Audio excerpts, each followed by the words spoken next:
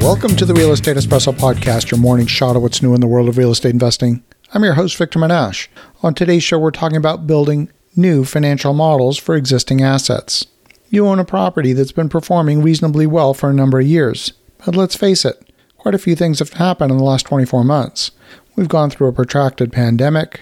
We've experienced supply chain disruptions. We've got a substantial period of high inflation. We're experiencing labor shortages.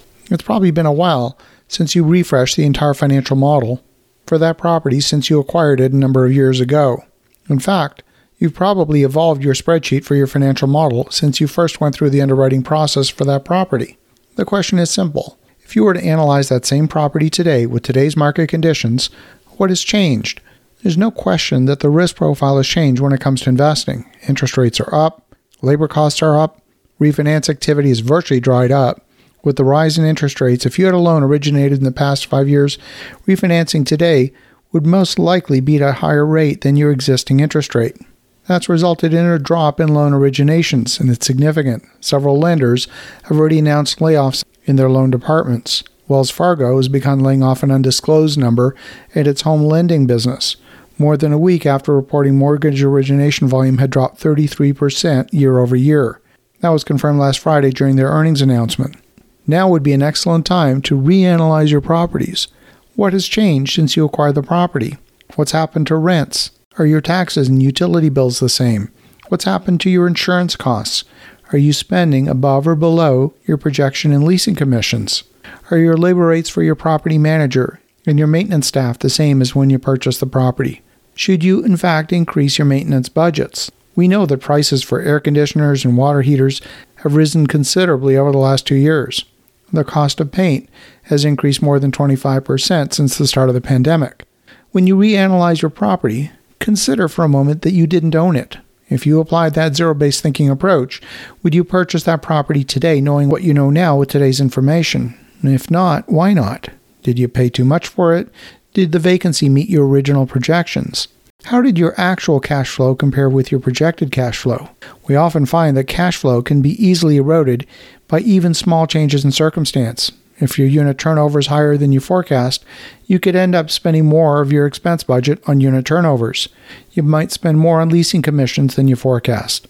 Not only did you lose a month of occupancy between tenants, you also paid a month of rent and leasing commissions. A simple miscalculation on unit turnover could mean an effective erosion of 2 months of income that you hadn't forecast.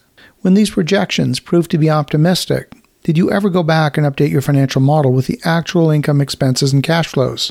And once you've done all that, you then want to model the property assuming a higher interest rate environment if your loan is going to need renewal in the next few years.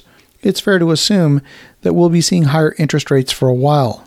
What's that going to mean for your cash flow and your debt coverage ratio in the future? Will you be required to bring additional capital to the table simply to renew the loan when your loan comes due with the existing lender? In the wake of 2008, we saw many commercial properties that were pushed into default simply because they didn't meet the ratios the lender required for renewal of the loan. Imagine if you'd made every single loan payment on time, but now the lender required you to bring an additional $50,000 in cash to the table. Or how about if the lender required you to bring an additional $500,000 in cash just to maintain the loan on a stabilized asset? Could you handle it? If you don't rerun your financial analysis, you're going to be surprised when you get that letter in the mail. One of the shortcomings of Excel is that it's not very good at performing scenario analysis. You might consider performing 3 different financial models for the same property. Is your analysis a best-case scenario, a likely case, or is it a worst-case scenario? You probably want to do several different versions and model different scenarios. You might consider performing a worst-case scenario with higher vacancy than you currently have, and maybe higher unit turnover costs, and maybe higher maintenance costs. How does the financial model look in that case? Do you need to build a larger reserve fund to protect the asset in case 1 or 2 unexpected things happen? I find that property investors spend a lot of time performing due diligence prior to purchasing an asset. And then they never look at the model again until they actually have a problem. And then they're left scrambling when they find themselves upside down. As you think about that, consider a proactive and periodic refresh of your financial models for your existing projects and your existing stabilized assets. Have an awesome rest of your day.